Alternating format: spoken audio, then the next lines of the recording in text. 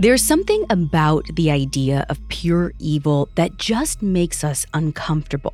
When a murder occurs, we usually want some sort of rational explanation. Maybe it was revenge or mental illness or childhood trauma, even self-defense. But what happens when there is no explanation? Because a kind, peaceful person doesn't just turn violent out of the blue, right? There has to be a reason. So if there isn't a rational answer, we might have to look towards the irrational.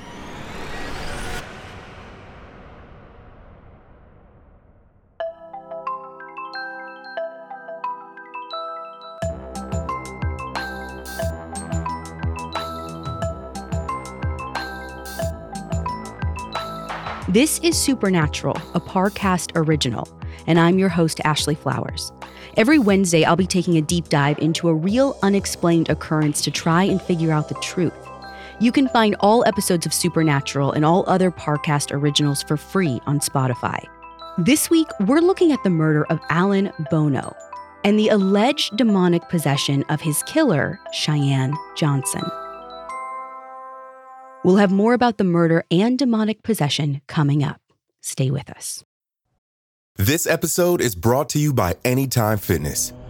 Forget dark alleys and cemeteries. For some, the gym is the scariest place of all, but it doesn't have to be. With a personalized plan and expert coaching, Anytime Fitness can help make the gym less frightening. Get more for your gym membership than machines. Get personalized support anytime, anywhere. Visit AnytimeFitness.com to try it for free today. Terms, conditions, and restrictions apply. See website for details.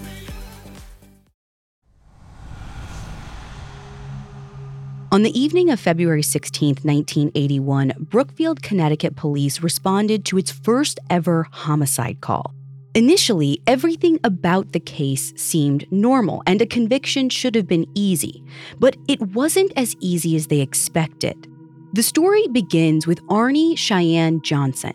Growing up, he's a good, kind kid. He plays Little League Baseball, he sings in the church choir, he works as a paperboy, and even once uses all of his savings to buy his mother a used car just so she didn't have to walk to work. At 16 years old, he begins dating Debbie Glatzel, a girl 7 years his senior.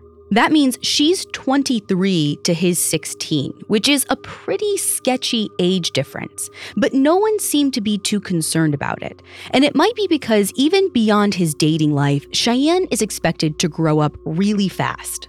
When his mother gets sick, he drops out of high school to support his family. He and Debbie start taking care of his younger siblings, basically stepping into the role of parents. Through all of it, the two of them grow really close, and by all accounts, they're deeply in love. By the time Cheyenne is 19, he and Debbie are engaged and living together in a little house just outside of town. Now, Cheyenne works at a tree service, and Debbie is a groomer at a dog kennel. On the morning of February 16, 1981, Cheyenne wakes up with a little bit of a sore throat. Well, supposedly he wakes up with a little bit of a sore throat because he calls in sick to work, but instead of staying home, he visits Debbie at her work. Debbie is grooming a black poodle that day, and apparently it's this really ugly dog. I don't believe in ugly dogs, but so it's said. So Cheyenne's younger siblings want to see it too. Now, he brings along his 15-year-old sister Wanda, 13-year-old sister Janice, and also his 9-year-old cousin Mary. Debbie's boss, the kennel manager, is a man named Alan Bono. Bono could not be more opposite from Cheyenne, who at 19 already lives the life of a committed married man. Bono is about 40, single, loves to talk about himself, and once spent 17 months in Australia running some kind of plantation just for fun. He doesn't seem to mind at all that the group shows up that day to watch the black poodle get its hair snipped. In fact, he even takes the whole group out to lunch at a local bar after it's done. When they get there, though, things take a slightly weird turn.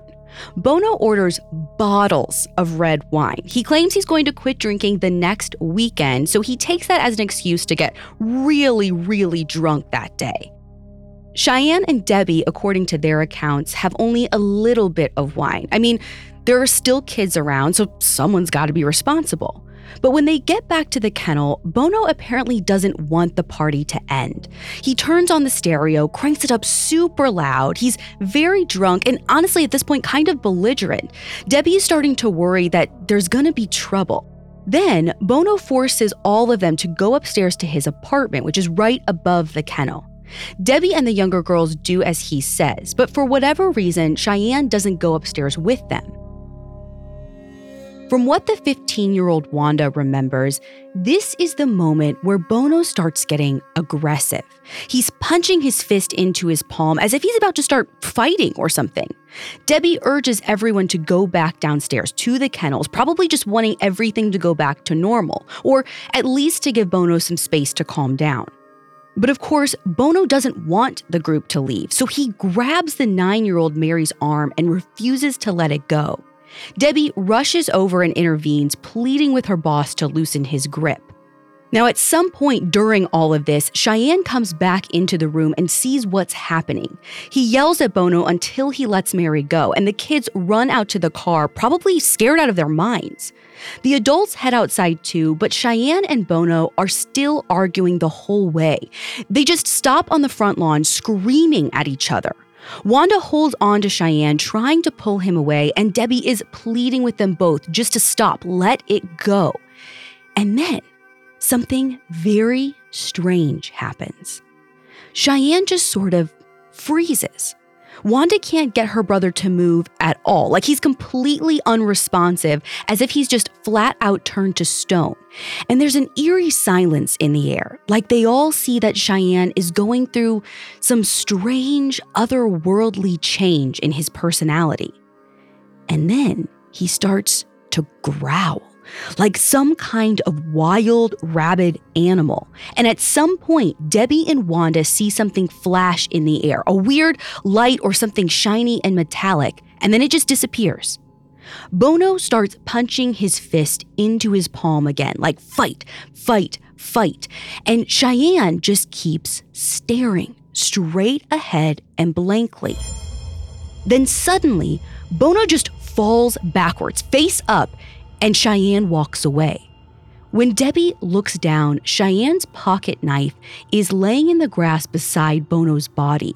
Her boss has been stabbed 4 times in his torso, and one wound is a slash that extends from his stomach up to his heart. It's unclear who actually calls the police or what exactly happens next, but an hour later, Cheyenne Johnson is arrested. About a month later, he's indicted for first-degree murder. For the police, this should be a really easy conviction. Both Debbie and Wanda admit that they watched Cheyenne and Bono get into a heated argument, and there was no one else standing close to Bono that could have done the stabbing besides Cheyenne. But here's the thing, it made absolutely no sense that this kind 19-year-old they all knew would have killed someone. So within a few weeks, the family hires a lawyer named Martin Minnella. And at some point over the next few months, Minnella makes his defense strategy available to the public. Cheyenne could not be legally held responsible for the murder because he was possessed. Now, considering all the circumstances, the lawyer doesn't have a bad shot with this argument. This is a small, largely Roman Catholic community. The majority of its residents do believe in heaven and hell. And like we said before, there's never been any sort of murder in Brookfield. And again, Cheyenne was a really good kid. There was nothing in his history to suggest that he would be even capable of murder, even in the heat of the moment. To some, the only way to explain this would be to say that something had taken over his body. But the devil? Of course, the media goes crazy for this. According to Minnella, he and the family are getting calls from all over the world. Australia, Switzerland, even movie studios and TV stations are interested in adapting the story. Cheyenne's attorney even goes so far as to say that this story is worth millions. This might all sound absolutely insane, but bear with me, because as it turns out, this wasn't the first time that Debbie Glatzel had seen her fiancé become possessed. In fact, Cheyenne wasn't even the only person Debbie knew that was fighting off the devil. You see, the summer prior to the murder, Debbie's brother David was acting so strangely that her family had the church investigate. And the priest found not just one, but 43 demonic spirits inside of his body. According to Debbie, Cheyenne had caught the demon from her brother, and she knew exactly when and how it happened. Coming up, we'll dive into how a demon might have taken hold of Cheyenne in the first place. Hi, Supernatural listeners. I wanted to jump in here real quick to make sure that you knew something new is coming, something big. I produce a show called Counterclock, and last season I teamed up with investigative journalist Delia D'Ambra. Together, we made 13 episodes about the unsolved murder of a woman named Denise Johnson. Because of Delia's reporting and the things she uncovered, the officials in charge of Denise's case say that it's now actively being reinvestigated. But we aren't done yet. Starting September 10th, the first 2 episodes of season 2 are dropping, and you won't even believe the wild twists and turns that this season takes, because technically, the case we're looking at is closed, but it's possible the wrong man was convicted purely due to racial bias, and a killer might still be walking free. Go binge season 1 now while you wait for season 2 to start on September 10th, because hint, hint, there might be some people from season 1 who come back to play a part, even in a completely new case. Search for Counterclock on Spotify or wherever you get your podcasts to binge season 1 and listen to the trailer for season 2. Season 2 comes out September 10th, so go now. That's Counterclock, all one word, and you can find it on Spotify or wherever you get your podcasts. This episode is brought to you by Anytime Fitness. Forget dark alleys and cemeteries. For some, the gym is the scariest place of all, but it doesn't have to be. With a personalized plan and expert coaching, Anytime Fitness can help make the gym less frightening. Get more for your gym membership than machines. Get personalized support anytime, anywhere. Visit AnytimeFitness.com to try it for free today. Terms, conditions, and restrictions apply. See website for details. Now back to the story. Debbie and Cheyenne's troubles really began in the summer of 1980. They'd just gotten engaged, and they'd barely started house hunting when they found their dream home. It's this small cottage, yellow with green shutters. It's got enough room for the two of them and maybe even a few kids in the future. It's just outside of Brookfield, where Debbie's parents live, so it's perfect, at least for the moment. Debbie's 12-year-old brother, David, goes to the house with them on move-in day. He's really close with Debbie, so even though he's not living with her, he's probably going to come visit a lot. It's like a second home for him. Now, when they go through the house for the first time, they find it emptied out by the previous tenants, except for one thing. There's this waterbed mattress on the floor of the main room. It's the only thing left behind. Debbie and Cheyenne find it somewhat hilarious. Like, an abandoned waterbed mattress is just such a weird, funny thing to them. And they decide to take turns laying on it and laughing at the way it moves underneath them. They'll have to tell the landlord to take it away, but for now, there's no reason they can't have just a little bit of fun with it. They invite David to jump on and try, but he flat out refuses. He just stands there, staring, as if something irks him about the mattress. It seems as though he just doesn't want to roll around on something that will make him queasy. So, at least at the time, Debbie and Cheyenne don't really think too much about it. But that was their first mistake. At some point later that day, David goes back into the room with the waterbed. The room is quiet and empty. Debbie and Cheyenne are somewhere else unpacking, so David's entirely alone, or so he thinks, because the next thing he knows, he feels something push him onto the waterbed. When he looks up, there's an old man standing in front of him. He's wearing a torn plaid shirt and jeans, and he leans in and says to David, "Beware." David is absolutely terrified. He runs out of the house and curls up into a ball on the front lawn and tries to calm himself down. Now, Debbie heard her brother slam the front door, so she follows him outside. She crouches beside him and asks him what happened, and her brother says, "He pushed me." So Debbie, of course, is asking, who? Who pushed you? And David says, "The old man." But what old man? Debbie thinks her brother is honestly at this point just making it up. So she offers to show him that there's nobody in the house, but David will not budge. Finally, Debbie gives up. She has things to do, so she leaves him outside thinking he's just getting caught up in his imagination or maybe even trying to trick her or something. But later that day, David sees the man again. Only this time he's barefoot and his skin is dark and almost burned looking. It's beginning to look like something evil. That night, they leave the house and have dinner at Debbie's mom's. While they're eating, David tells the family about the old man and says they absolutely cannot move into their new house. If they do, the man will hurt them. But still, Debbie and Cheyenne just don't believe him. Debbie's mother, on the other hand, does. You see, Judy Glatzel has been reading about the supernatural recently, and she thinks that what David is describing sounds exactly like a ghost. And she's on David's side. You don't want to move into a haunted house. That's the premise of every horror movie. But Debbie and Cheyenne still aren't convinced. They move into the house, and as time goes on, David doesn't just have visions of this hypothetical ghost. He starts behaving in odd and disturbing ways, even when he isn't in the new house. While in bed, he twitches and thrashes as if trying to throw something off of his body. He screams, often swearing. Sometimes he's found pulling at his neck as if there are invisible hands choking him. And other times he squirms in pain from wounds that neither Debbie nor Judy nor Cheyenne can actually see. It's unclear whether or not this is happening while David is actually asleep or just trying to sleep, but either way, something is taking a hold of him and it can't be explained by nightmares alone. Even worse than this, David gets violent. He spits at his grandmother, kicks her, and even once tries to attack her with a knife.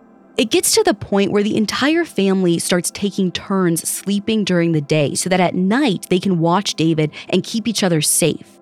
Now, Judy Glatzel no longer thinks this can be explained by a haunted house alone. She has a hunch that it's demonic possession. And luckily, she knows just who to call. Ed and Lorraine Warren are paranormal investigators. Ed is a demonologist and Lorraine is a clairvoyant, and they actually became famous for investigating the house that inspired the 1979 movie The Amityville Horror. Ed and Lorraine agree to take on the Glatzel case, and they come to visit David and Judy's home. Ed interviews him first, but while they're speaking, Lorraine sees some sort of misty form sitting next to David. That tells her that whatever they're dealing with here, it's something dark and negative. Later on, David complains about the invisible hands gripping his neck, and Lorraine notices actual red marks forming on his skin. So it's clear something is really happening to him. Over the next few months, Ed and Lorraine continue their investigation.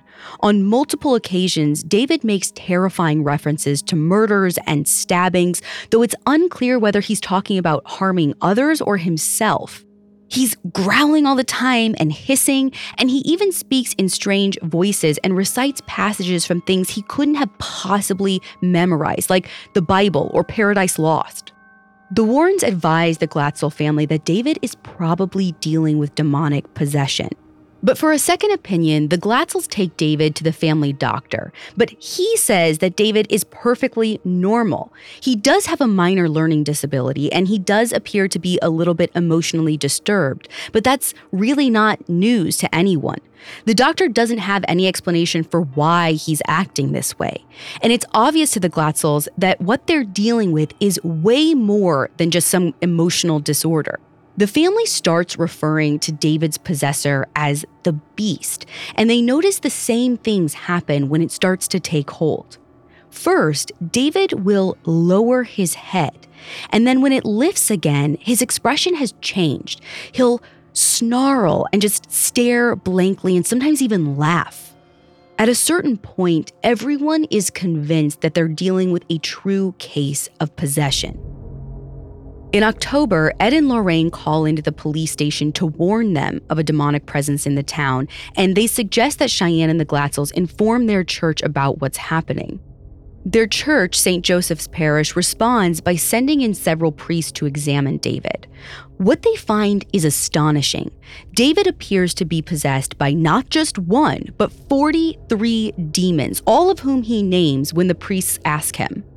Now, the church basically never authorizes a full exorcism. The practice is actually pretty hard to get approved.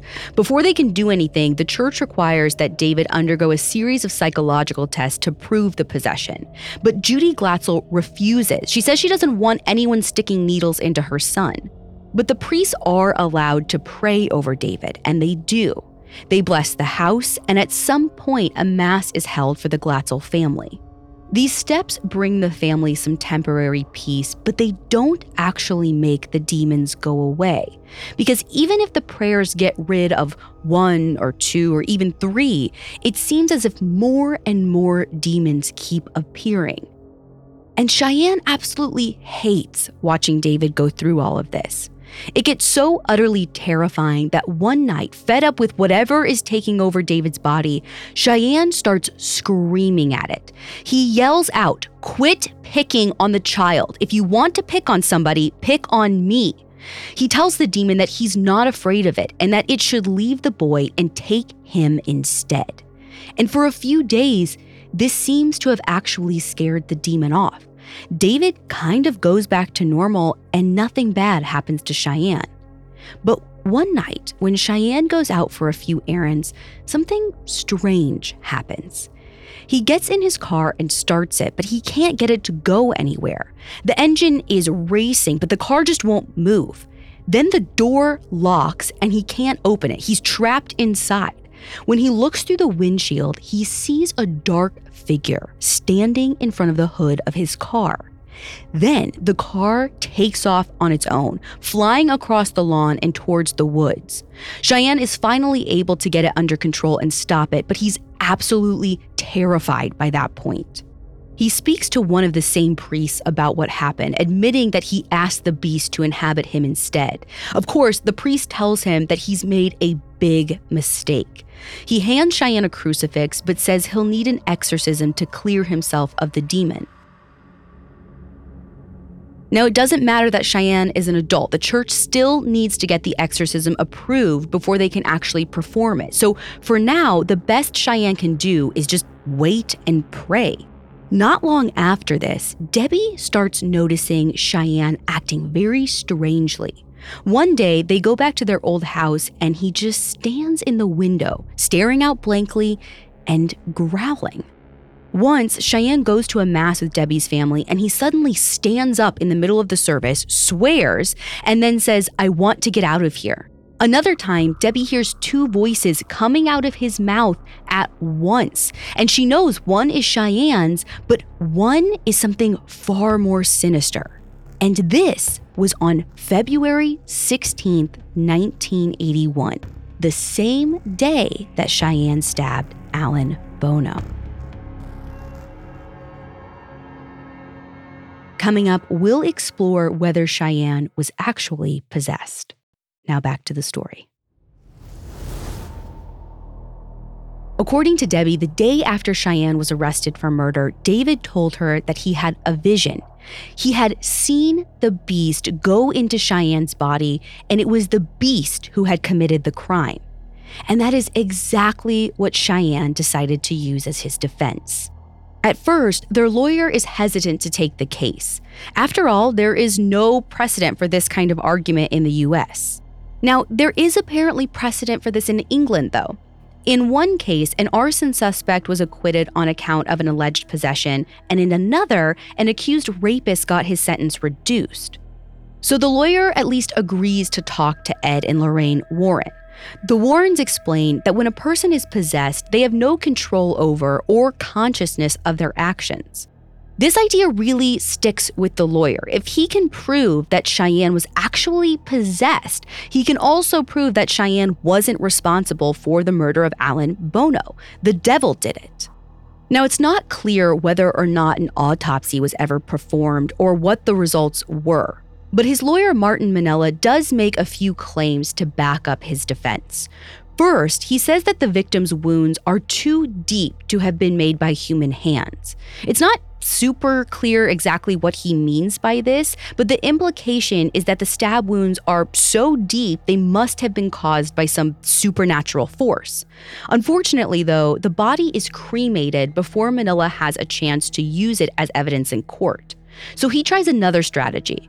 If he gets the church to testify that David Glatzel was possessed and passed a demon on to Cheyenne, he thinks it'll be enough for a jury to do away with a conviction. In the months that follow, the Bridgeport Diocese confirms with the media that a reverend had been contacted about the case and that a group of priests investigated David for some kind of possession. But as the trial date looms, the church backtracks and claims that no formal exorcism was ever asked for, even though the Warrens say they have their request on tape. Then, the church just stops commenting on the case entirely. In fact, they flat out refuse to speak publicly or even to the police. The priests are ordered by the head of the parish to stay quiet, and weirder still, some of the priests originally involved are transferred to other parishes.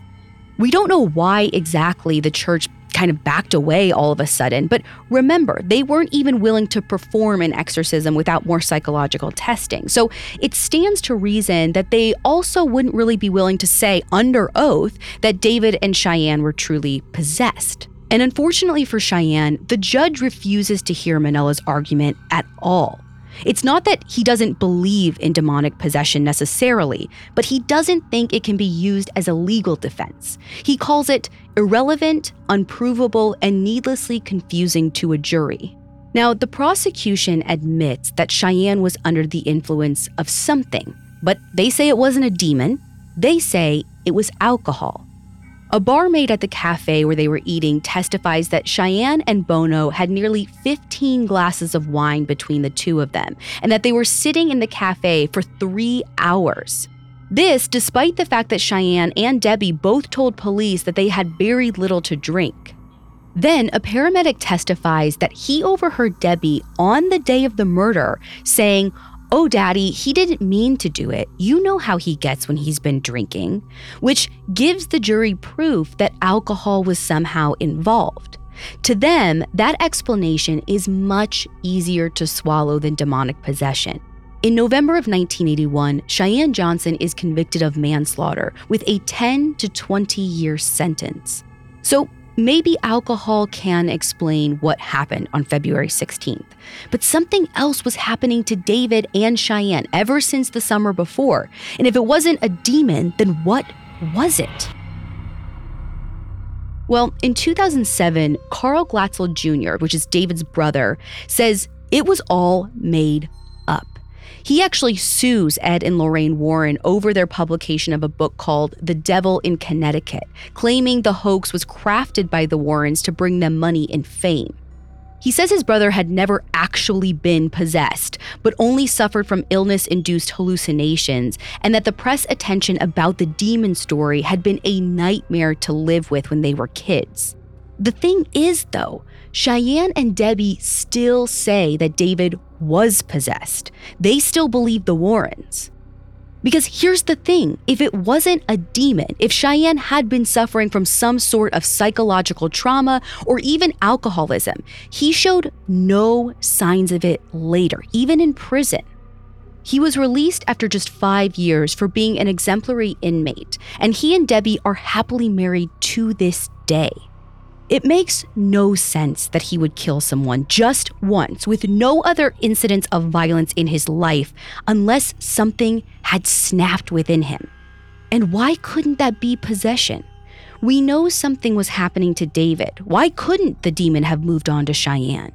Even though exorcism isn't explicitly mentioned in the Bible, there is one story about possession. It's in the Gospel of Luke, where Jesus came across a man who had evil spirits inside of him.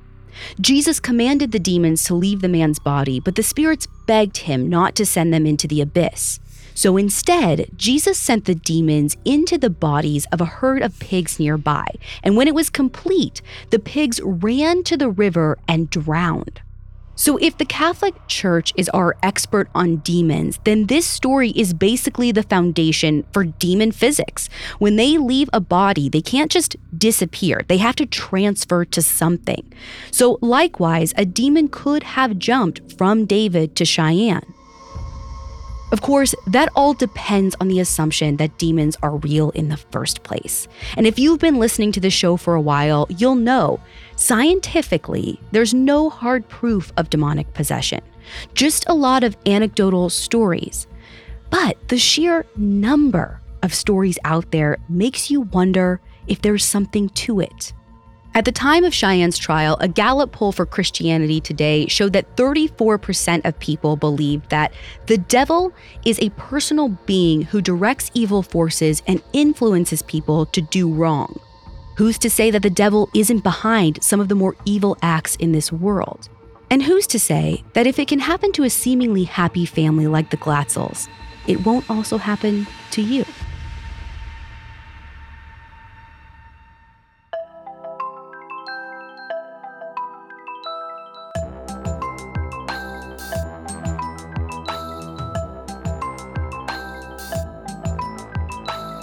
Thanks for listening. I'll be back next week with another episode. You can find all episodes of Supernatural and all other Parcast originals for free on Spotify. Spotify has all your favorite music and podcasts all in one place.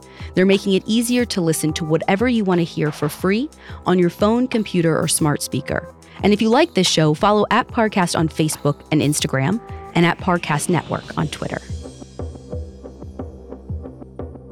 Supernatural was created by Max Cutler and stars Ashley Flowers and is a Parcast Studios original. It's executive produced by Max Cutler, sound designed by Carrie Murphy, with production assistance by Ron Shapiro and Carly Madden. This episode of Supernatural was written by Stacey Lee Niemiec, with writing assistance by Kate Gallagher and Drew Cole. To hear more stories hosted by me, check out Crime Junkie and all Audio Chuck originals. Killer nurses, deranged doctors, mad scientists. Don't forget to check out the new Parcast original series, Medical Murders. Every Wednesday, meet the worst the medical community has to offer. Men and women who took an oath to save lives, but instead used their expertise to develop more sinister specialties. Follow Medical Murders free on Spotify or wherever you get your podcasts.